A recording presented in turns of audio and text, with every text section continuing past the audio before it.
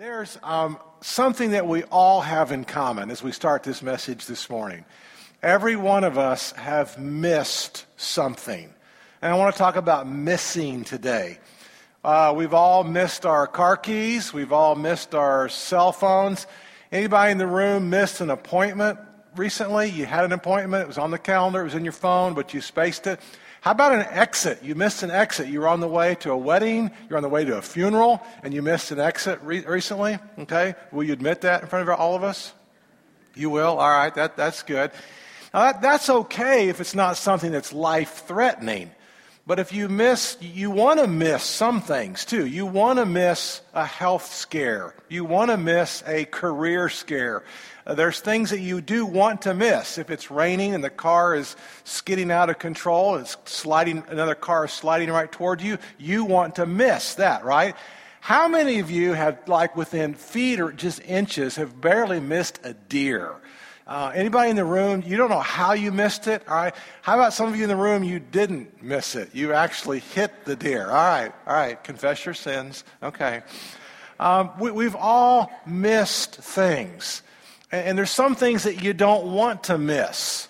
You don't want to obviously miss your child's first steps, or you don't want to miss your child's first words, or you don't want to miss maybe a first communion or a baptism or a funeral. There are things in life that you do not want to miss. The Gospels tell a story, and we may look at this at Easter time, about one guy that missed it and one guy that got it, and they're both on the cross. It's a really interesting story. Jesus is in the middle, and there's a guy on one side of him, and he's hurling insults at Jesus. And there's another guy on the other side of the cross, and he's saying, hey, can you remember me? And Jesus said, yeah, today I'll tell you, you will be with me in paradise. So it's interesting how one guy missed it, and one guy got it. But isn't that kind of true in life today? God has an extraordinary life that he wants all of us to live. But not everybody gets it.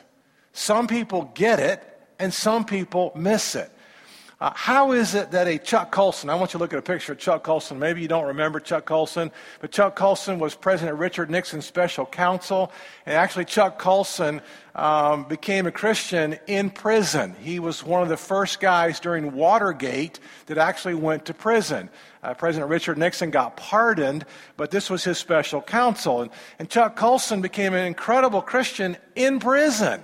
He started going to Bible studies, and this great legal mind realized that the Bible was true, the Bible was right, and for the next 35 years, he died about a year and a half ago, the next 35 years of his life, he then began to write and speak prolifically and outspokenly about Christianity. Now, how does he get it? And how does a Bill Maher not get it? And you see Bill Maher on TV, and you hear Bill Maher. How does a Chuck Colson get it?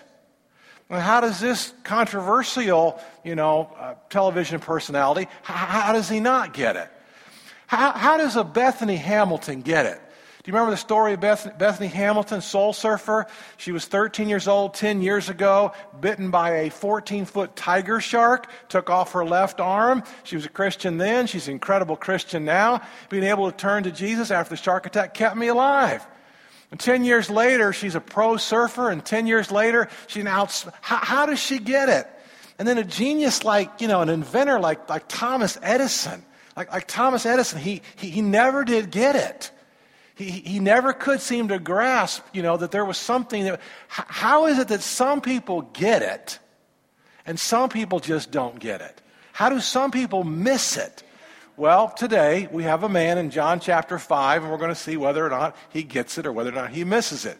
So in John chapter 5, we're going to look at about 15 of these verses, starting with verse 1, and we're going to study a man. The question today is, did he get it or did he miss it? And maybe more importantly, do I get it or am I one of those few who are missing it? So John chapter 1, let's look at verse 1, and we have a little bit of background about this story. John 5:1, sometime later, Jesus went up to Jerusalem for one of the Jewish festivals. We're not really sure which festival this is. There were 3 main festivals. We don't know, so we're not going to spend any time on this, okay? Verse 2, now there is in Jerusalem near the sheep gate a pool which in Aramaic is called Bethesda. So Jesus is just now John's just given us the background to our story. We've not even been introduced yet to our guy. But actually, this is a cool verse because they have found the sheep gate and they have found this pool. And in 1967, there's actually two pools were unearthed. And today, you can go to the Basilica of St. Anne, and you can actually see, this is a church there today in the northeast corner of Jerusalem, and you can actually see where this story took place. Now, there is in Jerusalem, in the Sheep Gate, a pool, which in Aramaic is called Bethesda, which is covered by 5 covered colonnades. So it's got like 5 big porches or porticos. Verse 3. Here, okay, now the music changes just a little bit. We're starting to lean into the story and get an understanding. That was all background. Here, a great number of disabled people used to lie.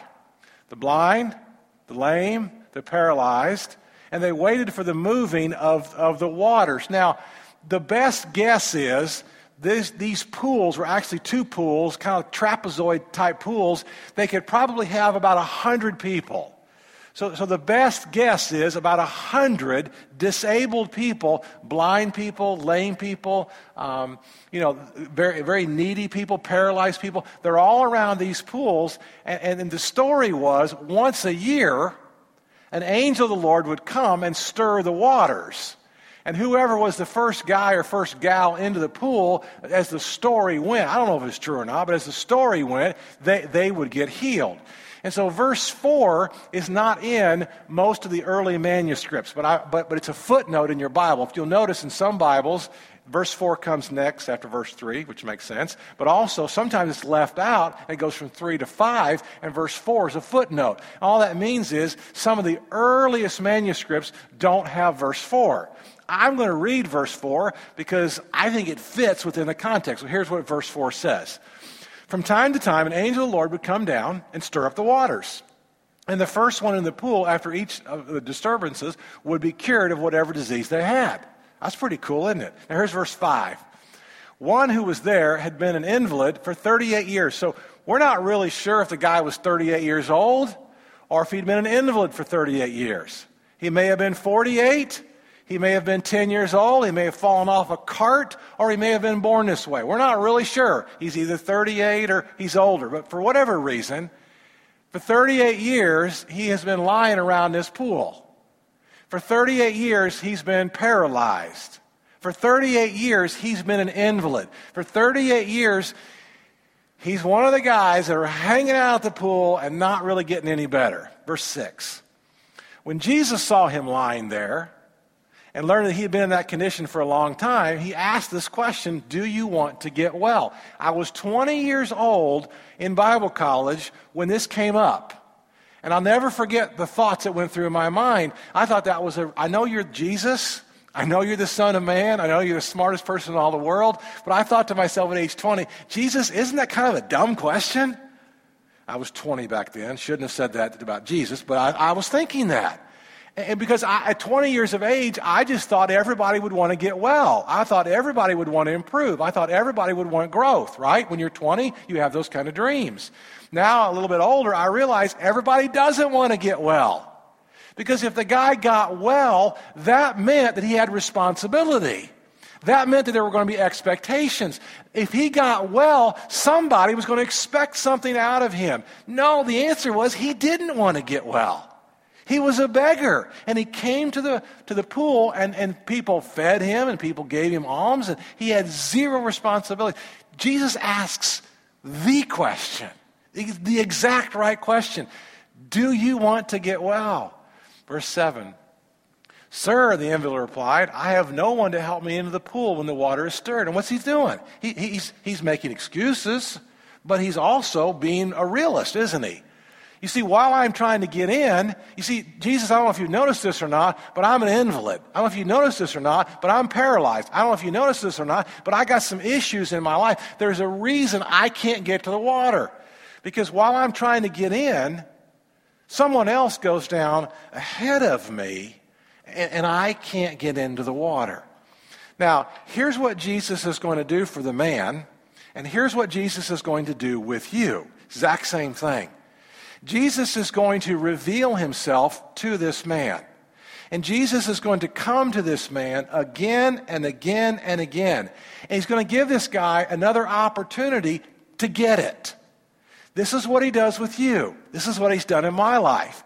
He's come to you 5 times, 10 times, 15 times, 20 times, 25 times, and he puts all kind of people around you, and he will speak to your soul.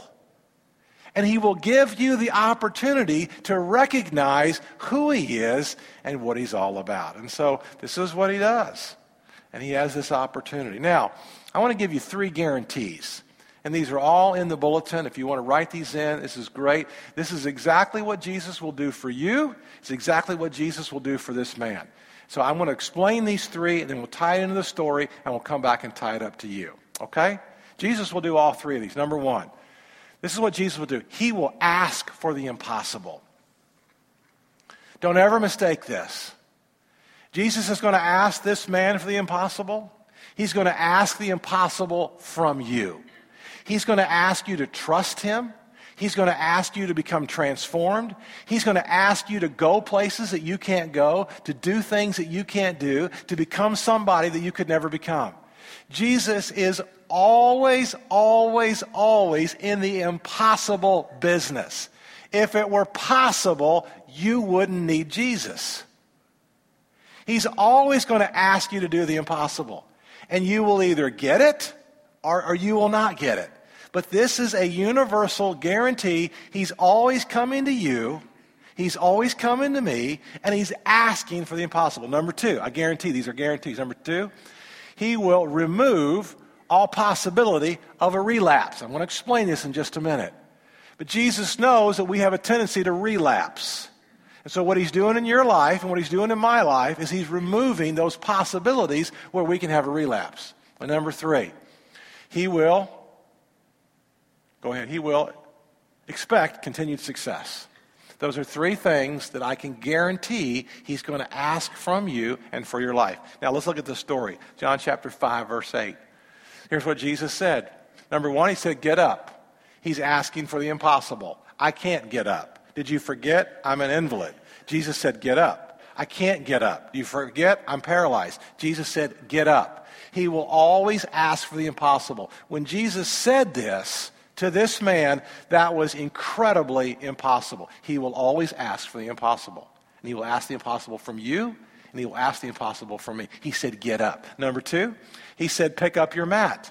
I can't pick up my mat. If I could pick up my mat, I would have picked up my mat. No, I'm removing all possibilities of excuses. I'm not going to give you excuses. Because if I leave the mat here, if you leave the mat here, then you might come back tomorrow. And you've been begging for 38 years. You've been hanging low for 38 years. For 38 years, you've checked out and had not had any responsibility. I'm telling you, pick up your mat. Take your mat home. Get rid of it. You can't come back here because you're no longer an invalid. Pick up your mat and go home. And number 3, he says walk. He just wants continued success, continued growth, continued transformation in the man's life. Now, how does this apply to you? And how does this apply to you? Well, let's finish the story first. Let's go to John chapter 5, verse 9. At once the man was cured. That's cool, isn't it? At once. No, it didn't take forever. At once, the impossible became possible. He did pick up his mat, and he began to walk. Well, of course he did. He picked up his mat, and he walked. Look at the next verse.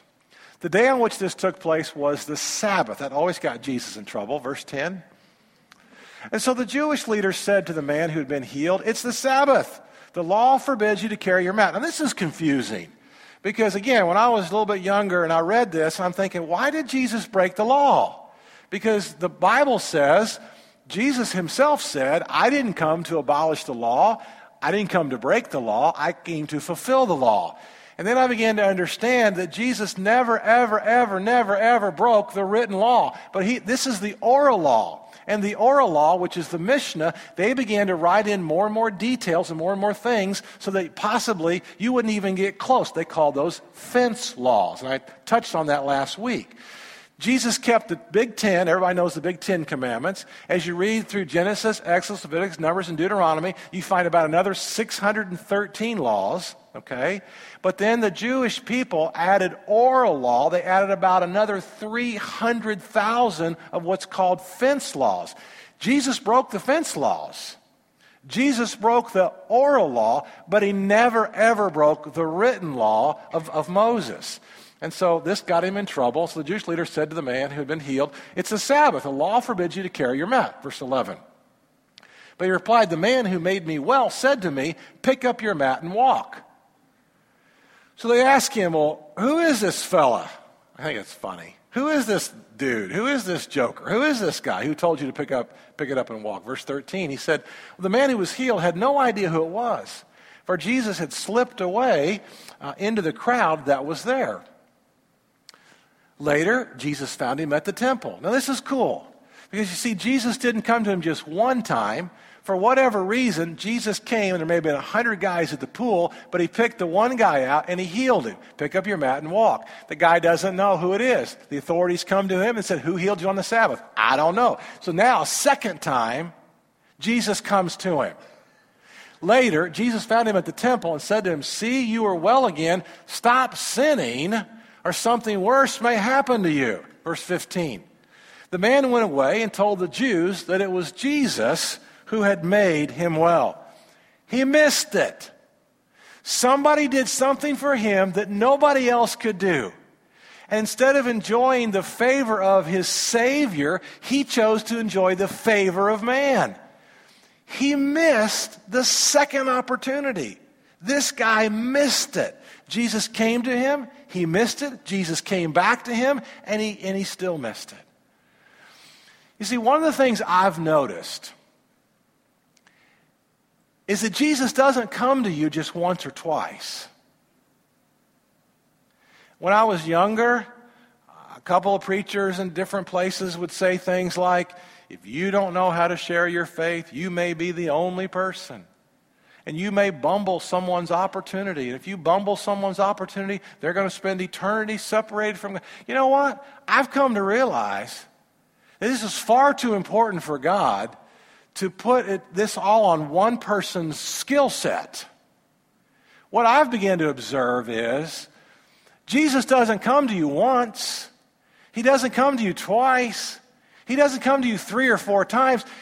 This is so important to him, he will come to you in a plethora of ways. Now, I'm not saying you shouldn't get good at sharing your faith. Don't go tomorrow and say, "My preacher said we can screw this up and it doesn't really matter." I didn't say that.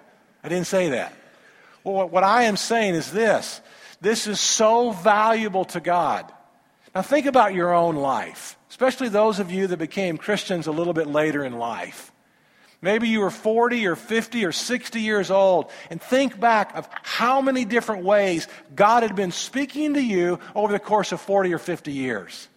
God uses a lot of different opportunities. Maybe it was somebody on radio. It was a radio verse. You were looking for the rock and roll station, and all of a sudden you hear a verse, and that verse just rang in your soul. Or maybe it was late at night, and you're going through the TV channels, and you can't sleep, and it's an old classic Billy Graham rerun, one of his, things. And so you're watching this conference, and you hear a little message of Billy Graham. Maybe you were discouraged or depressed and can't sleep, and you get up in the middle of the night, and it's a hotel room, and you pull out the drawer, and it's a Gideon Bible. Maybe he was a grandfather. I have a friend of mine who says when he was 6 years old, the grandfather was hard of hearing. And every night, the grandfather would get down on his knees before his bed, and he would pray for the whole family. He'd pray for everybody's faults and sins and struggles, and the grandfather couldn't hear. He took out his hearing aid. He said everybody in the house could hear the grandfather praying. Their name would always come up, and they knew that grandfather knew where they were struggling. He was 6 years old, and his grandfather died a year later, and he could still remember the prayers of that grandfather for him to become a Christian. You don't... God's not going to limit this just to one thing. You've seen this. You've experienced this. Perhaps you got to be next to the desk of a believer, and that believer was sharing his or her faith. You got to be in a family where only 1 or 2 people, and the whole family were Christians, but those 1 or 2 people, they shared their faith with you. They sowed seeds in your life. Maybe you're the one person in your family. Maybe you're the one person in your neighborhood. Maybe you're the one person in your work. And God's placed you there to sow the seeds. But Jesus Christ will come to you again and again and again and again. Occasionally I'm being called to ask, if somebody's about to die, or somebody out of town calls me and says, somebody in my family's about to die. Well, what do I do? And that person just feels the weight of the world. That person just feels like, man, if I don't share my faith the right way, 93-year-old grandpa's going to die and go to hell forever. Well, you know what I think? Grandpa's probably already had 50 opportunities. I'm not saying you shouldn't share your faith with grandpa. I'm not saying you shouldn't take advantage of that opportunity and ask his permission to tell you why you believe what you believe. But what I've begun to realize is this is so valuable to your Heavenly Father. He's not going to make this all on just one opportunity. He will come again and reveal himself again and reveal himself again and reveal himself again to you and to me. And a whole lot of people are getting it. A whole lot of people are realizing that life's bigger than themselves. A whole lot of people today are finding Jesus Christ as their Lord and as their incredible Savior. So, what I said earlier applies to you and it applies to me. Number one, he will ask you for the impossible. Look at this. Every one of you in the room, he's asking for the impossible. He's asking for you to forgive somebody. He's asking for you to become transformed. He's asking for you to live for him in a great way. He's asking for you to be his hands, his feet, his mouthpiece. He's asking for you to forgive yourself and forgive other people around you. He's coming to you and asking for the impossible, that the unclean becomes clean, that those who are filled with shame now are glory bearers and image reflectors of the kingdom of God. He will always, always come to you and ask you for the impossible. That's what makes him God. That's what makes him so special. He comes to you and asks you to do and become things that you could never do on your own. It's amazing to me when I look back even at my own life, and I realize at age 13 and 14, I stuttered. And this little boy at 13 or 14 from Indiana that stuttered is now standing before you and preaching his gospel and teaching his gospel every single week. That was impossible at age 13 or 14. Impossible for that to happen. Number two, he will remove all possibilities of a relapse. Now, I'm not saying that you don't sometimes slip. I'm not saying that sometimes you don't go backwards, but he won't let you stay there. He won't let you relapse. He will remove friends. He will remove jobs. He will remove people. He will remove habits. He will remove all of those things from you. And just keeping with that whole ministry analogy kind of thing with me is, people ask me, have you ever thought about quitting the ministry? Well, of course I've thought about quitting the ministry. Nobody in their right mind would ever sign up for this.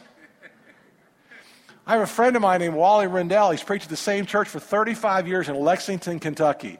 A bunch of us, when we were younger, were invited to come to a conference, and Wally was the speaker, and we were asking Wally questions, and some guy said, Wally, have you ever thought about quitting the ministry? He starts laughing. He just starts laughing. He said, yeah, every Sunday between first and second service. He's not going to let you relapse. He won't let you go back where you were. Now, you may go back there for a second, but you got to pick up your mat and go. And he expects continued growth. Number three, continued growth and continued success. He who began a good work in you is going to carry it on to completion until Christ Jesus. This is what he does.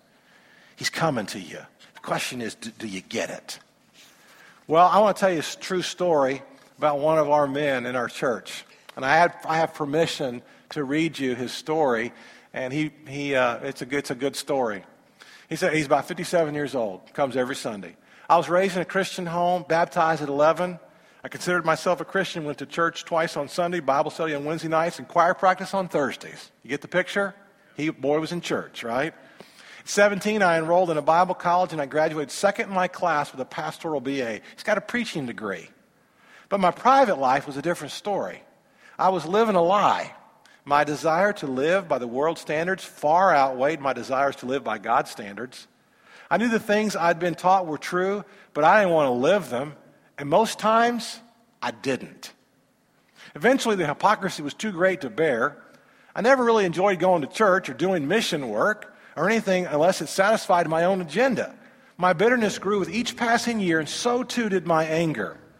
Something hadn't clicked right. And deep inside, I eventually stopped going to church, believing I was just probably beyond redemption. And the path of my life fell into utter chaos. Adultery, divorce, deceit, immorality. And each year that passed, the guilt, the condemnation I knew that I lived under, the bitterness and the anger grew until my parents barely even recognized me. I struck out at everyone. I was a manager in a Fortune 500 company, making more money, stock options, benefits than I had ever earned in my life. Had power, had position, had everything that money could buy. And I was utterly lost in my own misery. And then a coworker and a friend of my wife asked her to come to Harborside Christian Church. Laura was going through the same torments as myself and desperately was seeking God's help. She asked me if I would go, and I said yes, before I really had a chance to think about it. On our first visit to Harborside, the church had just begun the I Have Decided sermon series. You remember that a couple months ago? I Have Decided series? You said something about repentance, Kurt, that I've never considered before. You said God called believers, not sinners, to repentance. Change your mind, then change your behavior. It stuck in my mind for weeks. I wasn't certain what it meant, but I knew it was important. I had witnessed the outpouring of the Holy Spirit in each of the worship services, and I couldn't bring myself to stop attending. There was something different now in my life, something going on in those services that I wanted, no, I needed. I thirsted for the joy that I witnessed all around me. I just knew about everything a man could know about God, but I'll be honest with you, I didn't know God. I was sitting in my car waiting for the stoplight at 19 and Gulf to Bay to change when what was wrong with my relationship with God struck me like a lightning bolt. In all the years of going to church, and all the years of singing in a choir, and all those 4 years of going to Bible classes, the Bible had been in my head, but not in my heart, because I'd never really changed my mind, and I hadn't changed my behavior. I had truly never surrendered my life to Christ, or nor had I wanted to change. My wife, ironically, accepted Christ as her personal Savior and was baptized on June the 23rd at Honeymoon Island Beach. But I couldn't completely rejoice in her decision because it left me alone and more guilty than ever before. She found the key to the joy and the faith that sprang spontaneously from the prayers and songs expressed on the beach that night. And I wanted that so badly in my life, but I wasn't sure that I could get there.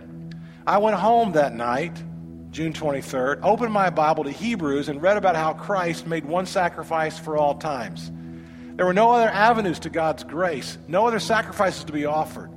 The immense importance of it all washed over me like scales that fell off Paul's eyes. They fell off mine too, and I saw myself for the first time. I saw the real me. I'd never really accepted Christ into my life. The next evening, Monday, June 24th, I broke down to my wife in our dining room, expressing the regret for my life, my hardness of heart, the people I had hurt.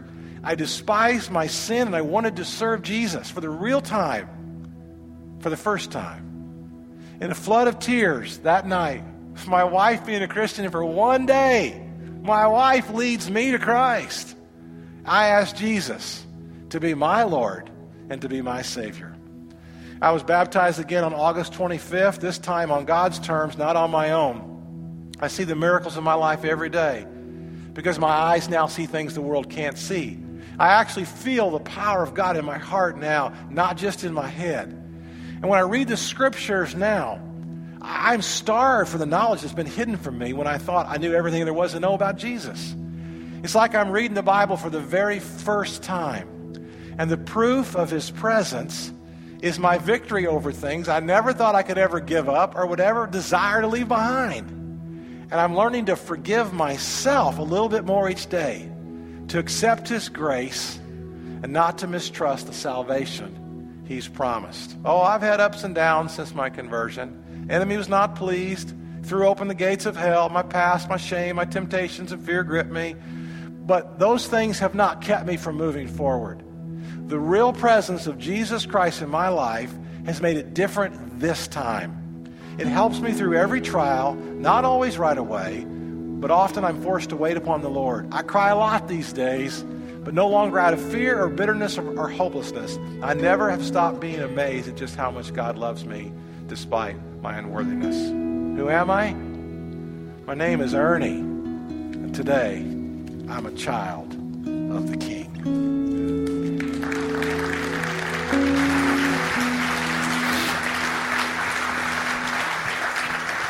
You see, it's grace that he comes to you with again and again and again. It's God's grace, and it's called amazing grace.